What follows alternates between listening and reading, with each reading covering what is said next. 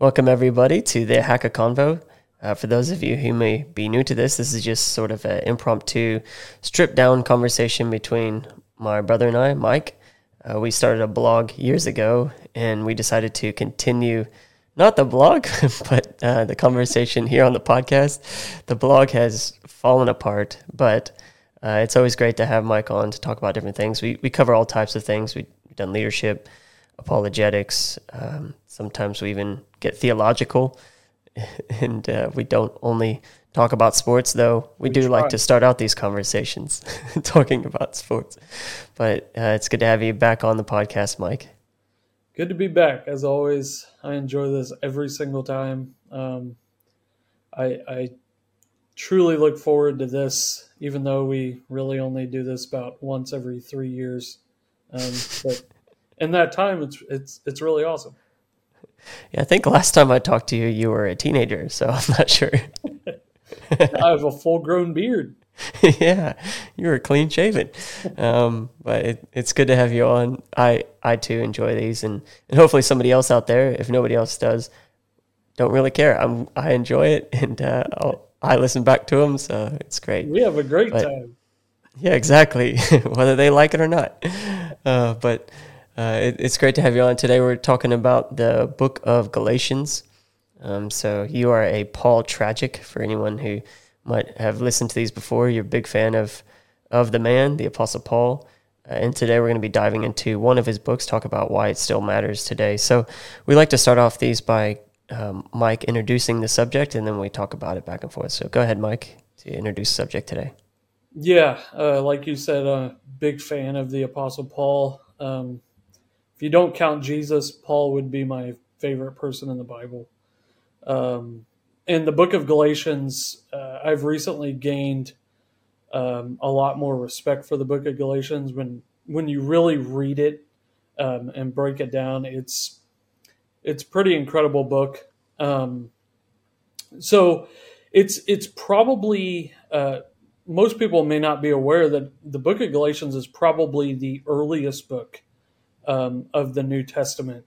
It was written before the Gospels, before all of that stuff. We tend to think of the Gospels as being first because we look in the New Testament canon, and of course Matthew, Mark, Luke, and John are first. But those were probably written a little bit later. A lot of Paul's letters were written earlier, and there's good reason to believe that Galatians was probably written around 49 AD. So we're talking about a mere 15 to 20 years after Jesus' death and resurrection. So that's one of the things that fascinates me is when you look at, just to chase a little bit of a side trail here, but when you look at writings in antiquity, most of them are written long after the subjects that they're talking about. But Paul is writing probably a mere 15 to 20 years after Jesus has been crucified and has been raised from the dead. So that gives a lot of credence to what he's saying. But even more than that is the topic of the book of Galatians. It's interesting because it's a book that's written to there are arguments about whether it's northern or southern Galatia. There are different provinces and stuff like that in that area. But it is written to the Galatians, and it is written to address a specific problem that church is having, namely that there are these Jews that have crept into the church and are trying to convince Gentiles that they have to be circumcised to be part of the family of God. If you recall, the Old Testament, the way that you were set apart in the Old Testament, the way that you were considered to be part of the family of God in the Old Testament was through circumcision, all the way from Abraham on down. And so these Jews tried to come into this church in Galatia and tried to impress on the Gentiles there that they had to be circumcised in order to be part of the family of God. And now these are Christians with Jewish heritage, right? So right. They're believing Christians, but they're trying to persuade Gentiles to act more like traditional Jewish culture. Exactly. So what gets lost in our thinking a lot of time, being about 2,000 years removed from it, is Christianity is a Jewish religion. It comes out of Judaism, and really it started off as a branch of Judaism. It's Messianic Judaism is what it is, and it's kind of been cloned or been transformed into its own branch. But originally, the early church was pretty much the majority of the early church was Jewish. And then because of the Apostle Paul reaching out to the Gentiles, why I'm such a big fan, because we wouldn't be here today if it wasn't for the Apostle Paul. And he reaches out into the Gentiles. He starts converting Gentiles. And so these Jews, they're not against that. Obviously, in their thinking, they think of Gentiles as inferior. And 2,000 years later, they still think very similarly. But Paul has a real problem with this philosophy of necessary circumcision. And so that's basically, if you read the book of Galatians, he does not hold punches. He does not back down. He's very aggressive. And the reason is because in his mind, if you allow this doctrine to infiltrate the church, then you have allowed something that is not of Christ to infiltrate the church. It was not in the mind of Jesus that in order to believe in him, you had to be circumcised. That was never anything that he preached. It's certainly not anything that he ever believed. And so Paul is kind of following that example and saying, now look, just because Gentiles have been grafted into the church and just because they have become part of what essentially was another branch of Judaism does not mean that they have to be circumcised, because they are not under the law, but under grace. And so his whole point is to show that just because the Jews pushed for circumcision does not mean that the Gentiles then had to go along with that type of thinking. And so he gets pretty combative. If you've ever read the book of Galatians, I would challenge you to not just read it, but to actually study it. Look into what he's actually saying and the examples that he puts forth. Obviously, that's too much for this podcast, but the arguments that he makes, the things that he says in the letter, is pretty remarkable. Yeah, it's interesting when you read the epistles straight through. I remember last year I was doing this reading program that was super intense and reading like 10 chapters a day. And I would go through an entire book in one sitting. And it had been, I don't know if I'd ever done that. You know, you normally read it chapter by chapter, especially if you're doing like a yearly reading plan. You'll do the ones that help you, mix things up, which I almost never do the straight through ones. I'll do the ones where it's like a little bit of the Old Testament, a little bit of the Psalms, a little bit of the New Testament.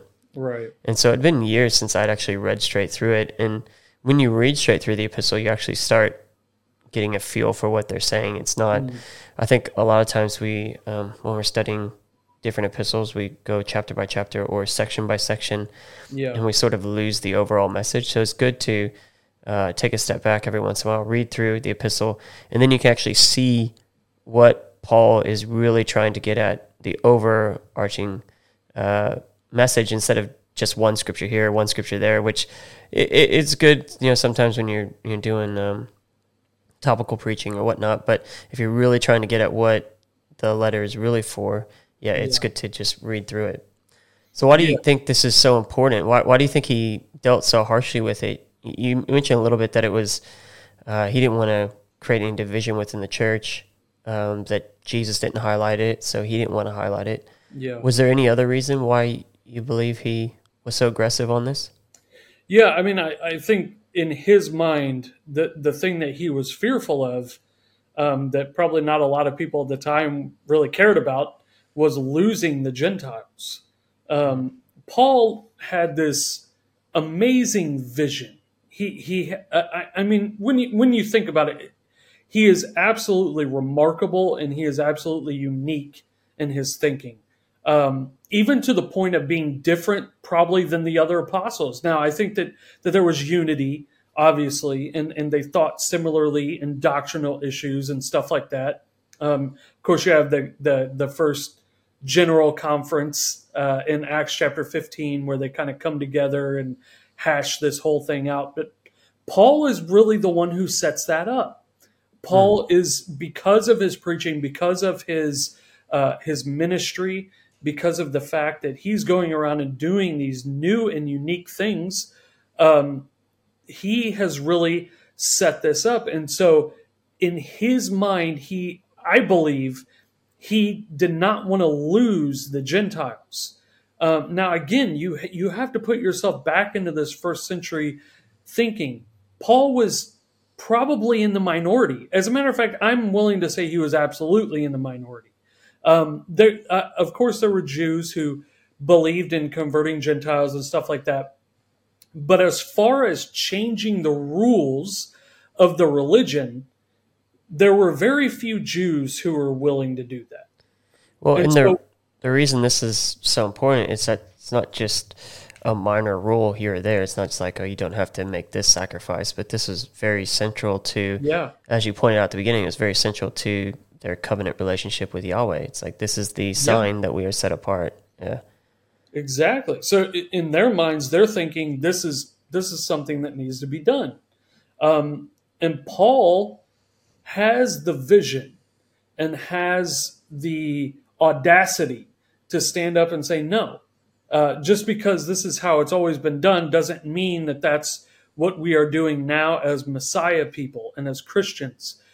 Things are different now. Things have changed now. Through the blood of Jesus, through the sacrifice of Jesus, we no longer have to do these physical signs and these other things that we had to do before, because the blood of Jesus covers all of that. And so in his mind, to answer your question, I think why he viewed it as so important was that he did not want, he saw this as an intrusion into the truth. If you read Galatians chapter 1, he says, though we are an angel from heaven, preach any other gospel unto you than that we have preached unto you, let him be accursed. And then he repeats it. He says it again. And essentially what he's saying is he's highlighting that way of thinking, because he wants them to understand, if anybody changes what we preach to you, then don't listen to it. It's garbage. It's nonsense. It needs to be thrown out. And the reason why he is so defensive is because he's literally, I think in his mind, he's literally fighting for their souls.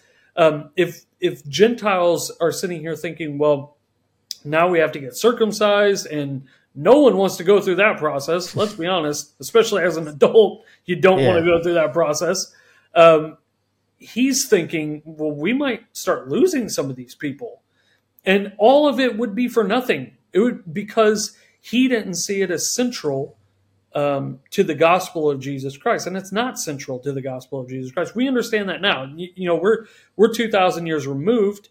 So we tend to think of it as, well, duh, people don't need to be circumcised to be saved. You know, we understand that. But the reason we think that way is because of the Apostle Paul. And I don't think we understand that. When we go back and look at his letters, we don't understand that he is in the minority here. He is not preaching the majority of what people during his day thought. And so when he comes out and says, no, this is not okay, he even goes so far as to confront Peter. There's a story in Galatians that he tells of Peter abandoning the Gentiles to go eat with the Jews. So in his mind, he's seeing there's this division here that's completely unnecessary, and Peter is feeding into it. By whether Peter realizes it or not, he is a leader. He is someone who people look at.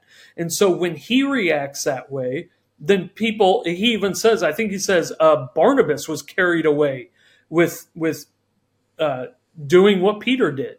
And essentially what he's saying, or I don't remember if it was Barnabas or someone else, but he named someone else and he says he was carried away with it.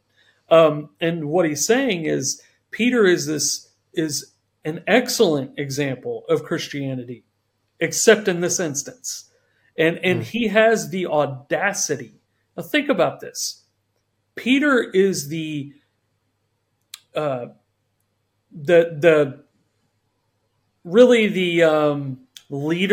of the early, I mean, it's hard to say that because James was the leader of the church in Jerusalem, but Peter is seen as one of the guys. I mean, he's top 2 or 3 in the early Christian church.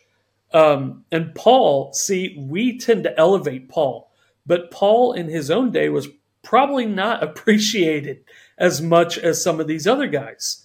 Well, Paul had to even highlight that that Jesus appeared to him as well. He mentions that, but he didn't walk with Jesus like the other disciples did. The main apostles. He had to. Yeah, you're 100% right. He had to make arguments to prove his apostleship. I believe it's to the church of Corinth, and of course that's absurd. We understand that that's absurd. Paul suffered just as much as the rest of them, and probably more so. But during his time, his views were not as appreciated as they are today. And so he confronts Peter. He says, I withstood Peter to the face because he was to be blamed. And what he was saying is Peter's drawing away these people into this way of thinking. And he looks at Peter and he says, you don't even follow this way of thinking. You don't even, he says, you as a Jew live like a Gentile. And yet you're trying to cause the Gentiles to live like Jews. And he confronts him probably in front of everyone. And so again, and by that statement, what do you think he means by that? As far as customs goes, as far as that sort of thing. So I think Peter was obviously Jewish, but I think what Paul is saying is you're no longer living under the Torah, right? So you no longer follow those things, and you no longer look at that as the way of salvation. Yeah, you're not making sacrifices for your sins and right. That sort of thing. Yes, exactly. Yeah. And so he's saying you're living like a Gentile, and yet you're trying to cause Gentiles to live like Jews. And in his mind, he's saying, well, this doesn't make any sense. Yeah, but so the interesting thing about Peter is, he's such a complex character, which is why I like him. You know, I like Paul as well, but I just love the complex nature of Peter. And you know, he's the one who is bold and audacious, and on the day of Pentecost, he's the one that preached the promises to you, to your children, to all that are far off, as many as the Lord our God shall call. But then it wasn't till years, the Bible, if you look at the timeline, it's years later before the gospel even opens up to the Gentiles. Right. When God uses Peter to speak to Cornelius and convicts him of it. So he's the one that actually really opened the door to the Gentiles for the first time. But it's funny, so we focus on Acts 10, but if you look at Acts 11, he actually goes back to Jerusalem and he has to explain to the people there why he preached to the Gentiles. Right. He's like, well, they received the Spirit just like us. It fell on them. I had no control. I was just preaching. They received the Holy Spirit. What was I supposed to do? I had to baptize them, you know? Yeah, what do you want me to do about it? Yeah, and so like Jesus in his day, he tore down all these cultural norms. He tore down all these traditions. He viewed people the same. Yes, he did talk about the chosen people of God, that sort of thing. But it did take his disciples, it took his apostles a bit to sort of break through some of these barriers that had been entrenched in their mind. I mean, you're talking about, I spoke about this the other day in one of my messages, talking about how the woman in Samaria, the only reason Jesus had an interaction with her is because he purposed to go through Samaria. Whereas in that time, none of them would go through Samaria. They walked around it. And we sometimes sidestep these issues that were going on in the background of all of these stories, in the background of this explosive growth. But it's good to every once in a while examine it and see it for what it was, and I guess, appreciate Paul in a new light for what he accomplished through some of these epistles that he wrote. Yeah.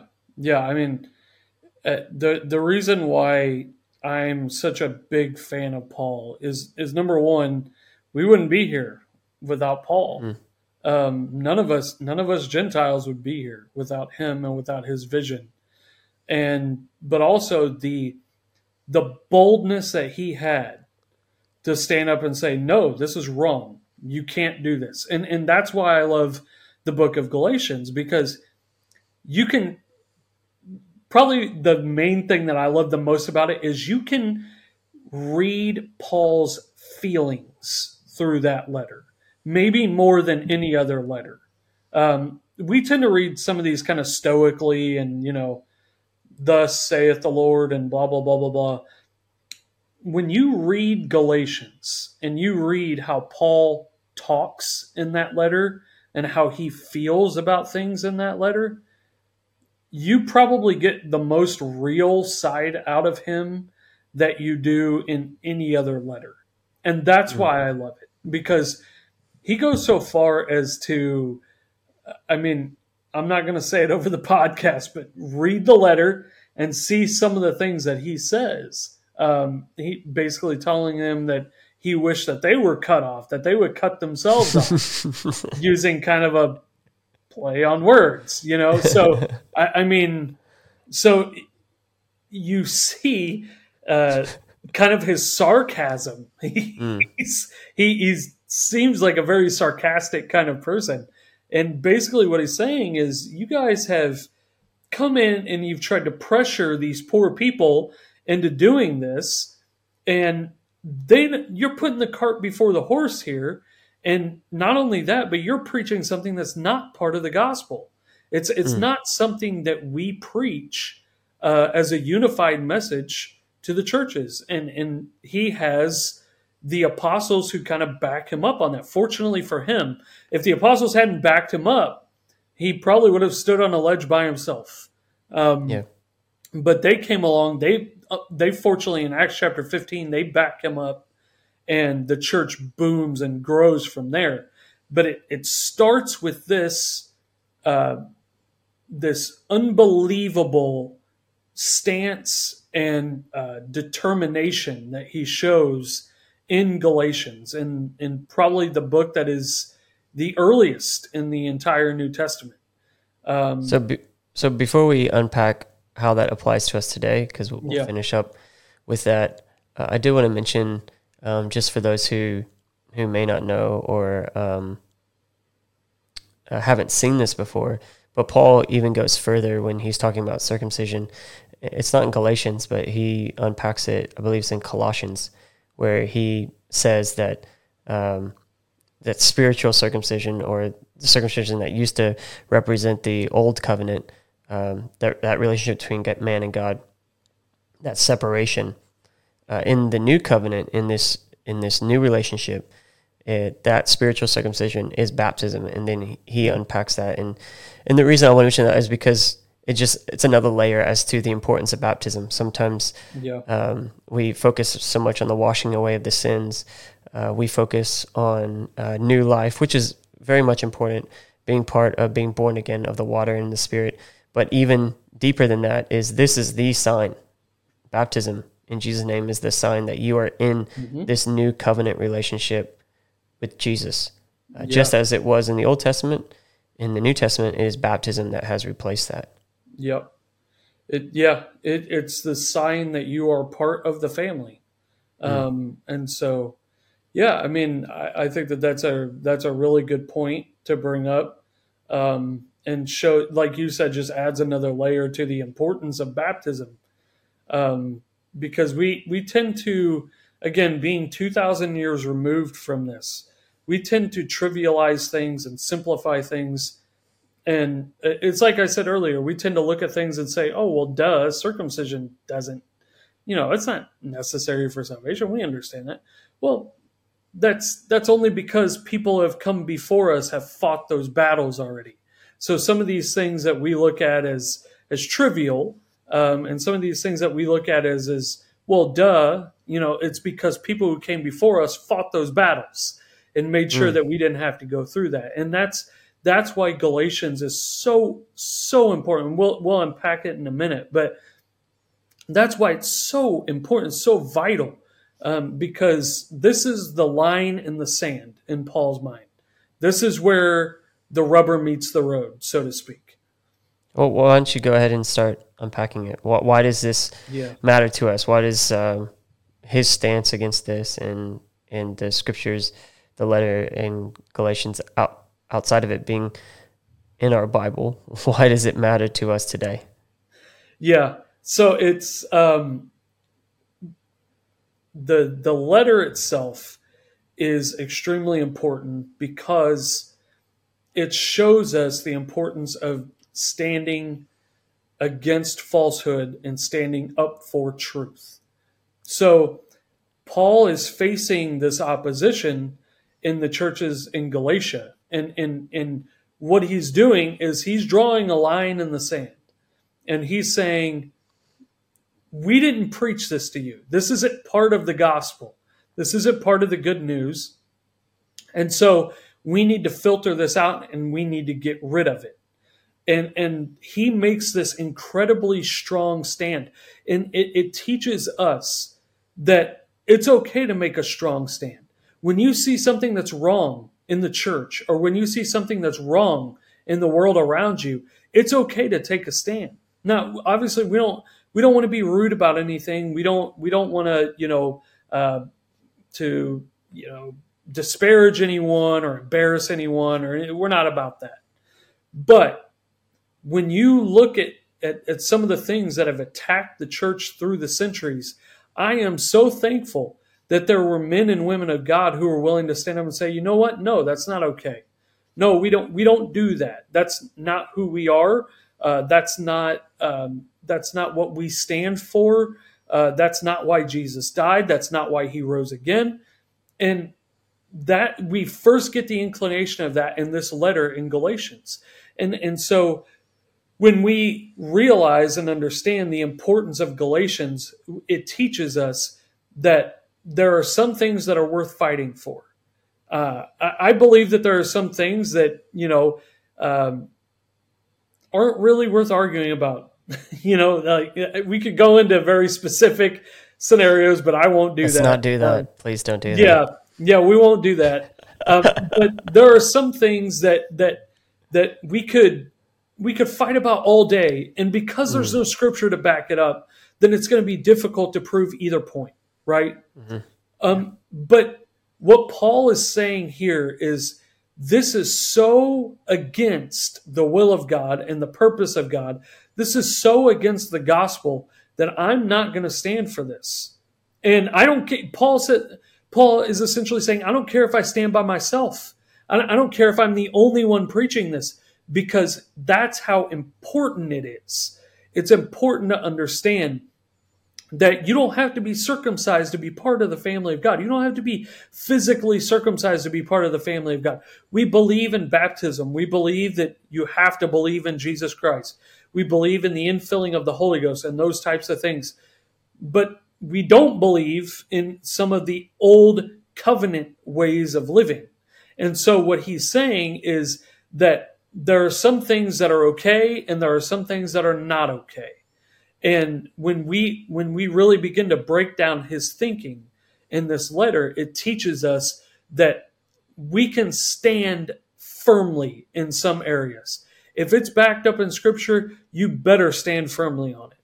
If it's something that Jesus Christ himself taught, you had better stand firmly on it, because one of these days you're going to be judged whether you did or not. And that's just the reality of the matter. As a preacher, even as a teacher or someone who teaches Bible studies or somebody who just talks about the Word of God, we all have an obligation to preach what the Scripture says. We don't have the right to add anything that we want to it or take anything away from it that we want to take away. And so Paul is simply just standing up for the truth of the Word of God and for the truth of the gospel. And so we need to get this understanding, get this mindset that you don't have to be timid. If the Bible backs you up, you can be bold. You I, now, I think it's important that you keep highlighting if the Bible backs you up, yes, because I've seen people be very bold and very courageous and make very strong stands on things that aren't necessarily scriptural, right, and instead of, and I guess I'm looking at this, and I don't want to confuse it with cheap grace or anything like that, but the way I'm looking at it is Paul is opening the door wider instead of yes, closing the door, yes, and he's saying if we're going to close the door at all, if we're going to narrow the entry point at all, it needs to be based on something that Jesus said. It needs yeah, to be based on something that we all agree on together. yep, If there's going to be a narrowing, if there's going to be a barrier of entry put up. And that's kind of what I'm seeing here. It's like he's saying, well, I'm not going to major on this unless it's something that Jesus majored on, right, or if it's something that we all have all come to an agreement on, because I don't want to throw up another barrier. I don't want to throw up another thing that's yep, going to keep someone from coming to Jesus. He's trying to reach as many people as possible, and he's seeing this yep, as a hindrance. And it's okay if that hindrance is scriptural. It's okay if that hindrance hmm, is something that, baptism, right? The yeah, church would grow faster if everyone didn't have to be baptized. But sure, the scripture plainly states it needs to be about it. Paul preached it. Paul practiced it.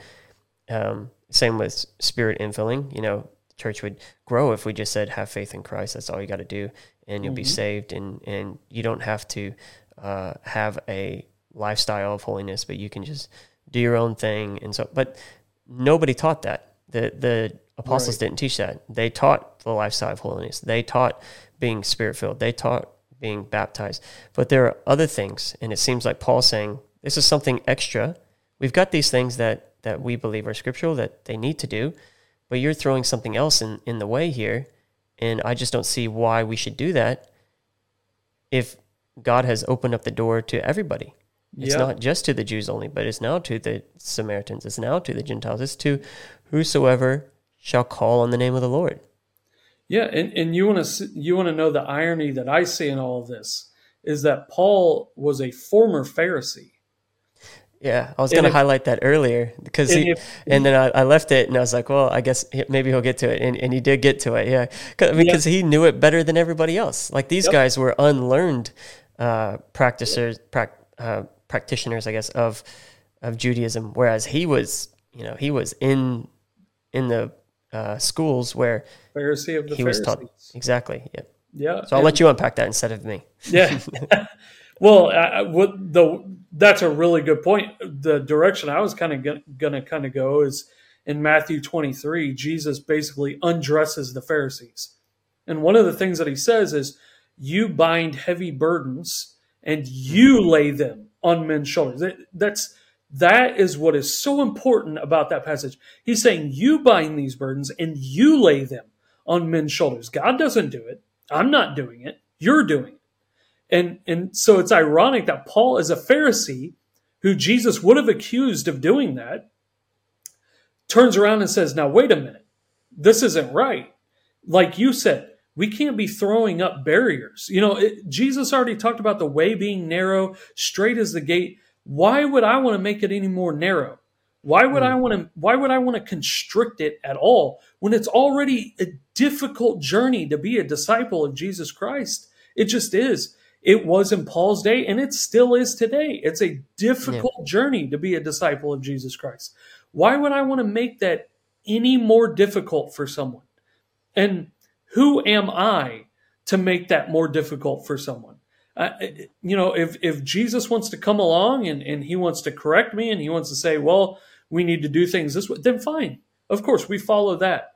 But until he does that, and Mm, until he says that, we're going to continue to preach this where as many people as possible can accept and hear this message and believe it for themselves. And so, yeah, I think you hit the nail on the head with that. I think that's exactly what he's saying. when you make that point about, and this is just us talking, but when you made that point about Jesus talking to the Pharisees and sort of exposing them, it makes you wonder how many times Paul actually was in audience with Jesus, but didn't actually, he wasn't a follower, obviously, but was in the room when these things were going on, or was in the room when they were talking about something that he said, and just the turn of heart that took place on that road to Damascus, where he was driven to destroy this man and everything that he stood for. And now it's a complete 180 where he is driven to bring as many people as he possibly could to follow this man that the chances are he would have been in a room with him. Obviously, we don't have proof for that. Probably but at some point he would have heard him teach or heard him talk. The area that we're talking about is not huge in population. It's a bit bigger now, but back then it would have been a lot smaller. He probably would have been younger, but he was brought up under Gamaliel, so he probably would have been in that area when Jesus was there. He probably was definitely around Passover weekend when Jesus was crucified, being a practicing Jew. Yeah. And if he was sitting under a teacher, he could have even been there when all that was going down. But anyway, that's an aside. That's an assumption. But really cool to unpack this and talk about this today. We do need to take stands, and whether that's within culture, we sort of all agree on that. Yes, we need to make stands within culture, but even sometimes when it's painful, we even have to make a stand against maybe even fellow brothers and sisters who maybe trying to make it a bit more difficult. I'm trying to use my words very wisely here. But, we need to err on the side of grace, but not to the point where we're offering cheap grace or cheapening what Jesus did for us on Calvary. Was there anything else you wanted to leave us with, Mike, as we finish up today? Yeah, I mean, I've loved talking about this. It's one of the things that I'm passionate about.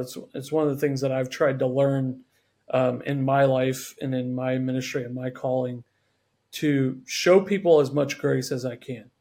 And the way that I see it is, if God is going to give them chance after chance after chance, if God is going to work with them, and he's going to work with them, and he's going to work with them, then who am I to ever cut that off and say, well, this is what you have to do, and this is the standard you have to live by, when God has not necessarily called them to that. So again, we're not talking about scriptural things here. Scriptural things are laid out, they're plain, and they should be followed. But if the scripture is silent on it, why would I lay a burden on someone else's shoulder that I can't even bear myself? So I would just challenge whoever's listening to this, think about that the next time. I believe most of our listeners, probably the vast majority of them, are very good Christian, godly people who are honestly trying to do the right thing. But I found myself doing it before. I found myself being hard on others and holding people to a standard that I couldn't live to myself. So I'm talking to myself as much as I am anyone else. And challenge yourself next time you have that thinking. Think about, is this something that Jesus Christ would require of them? And if it's not, why am I requiring it? That's good. It's a good spot to finish.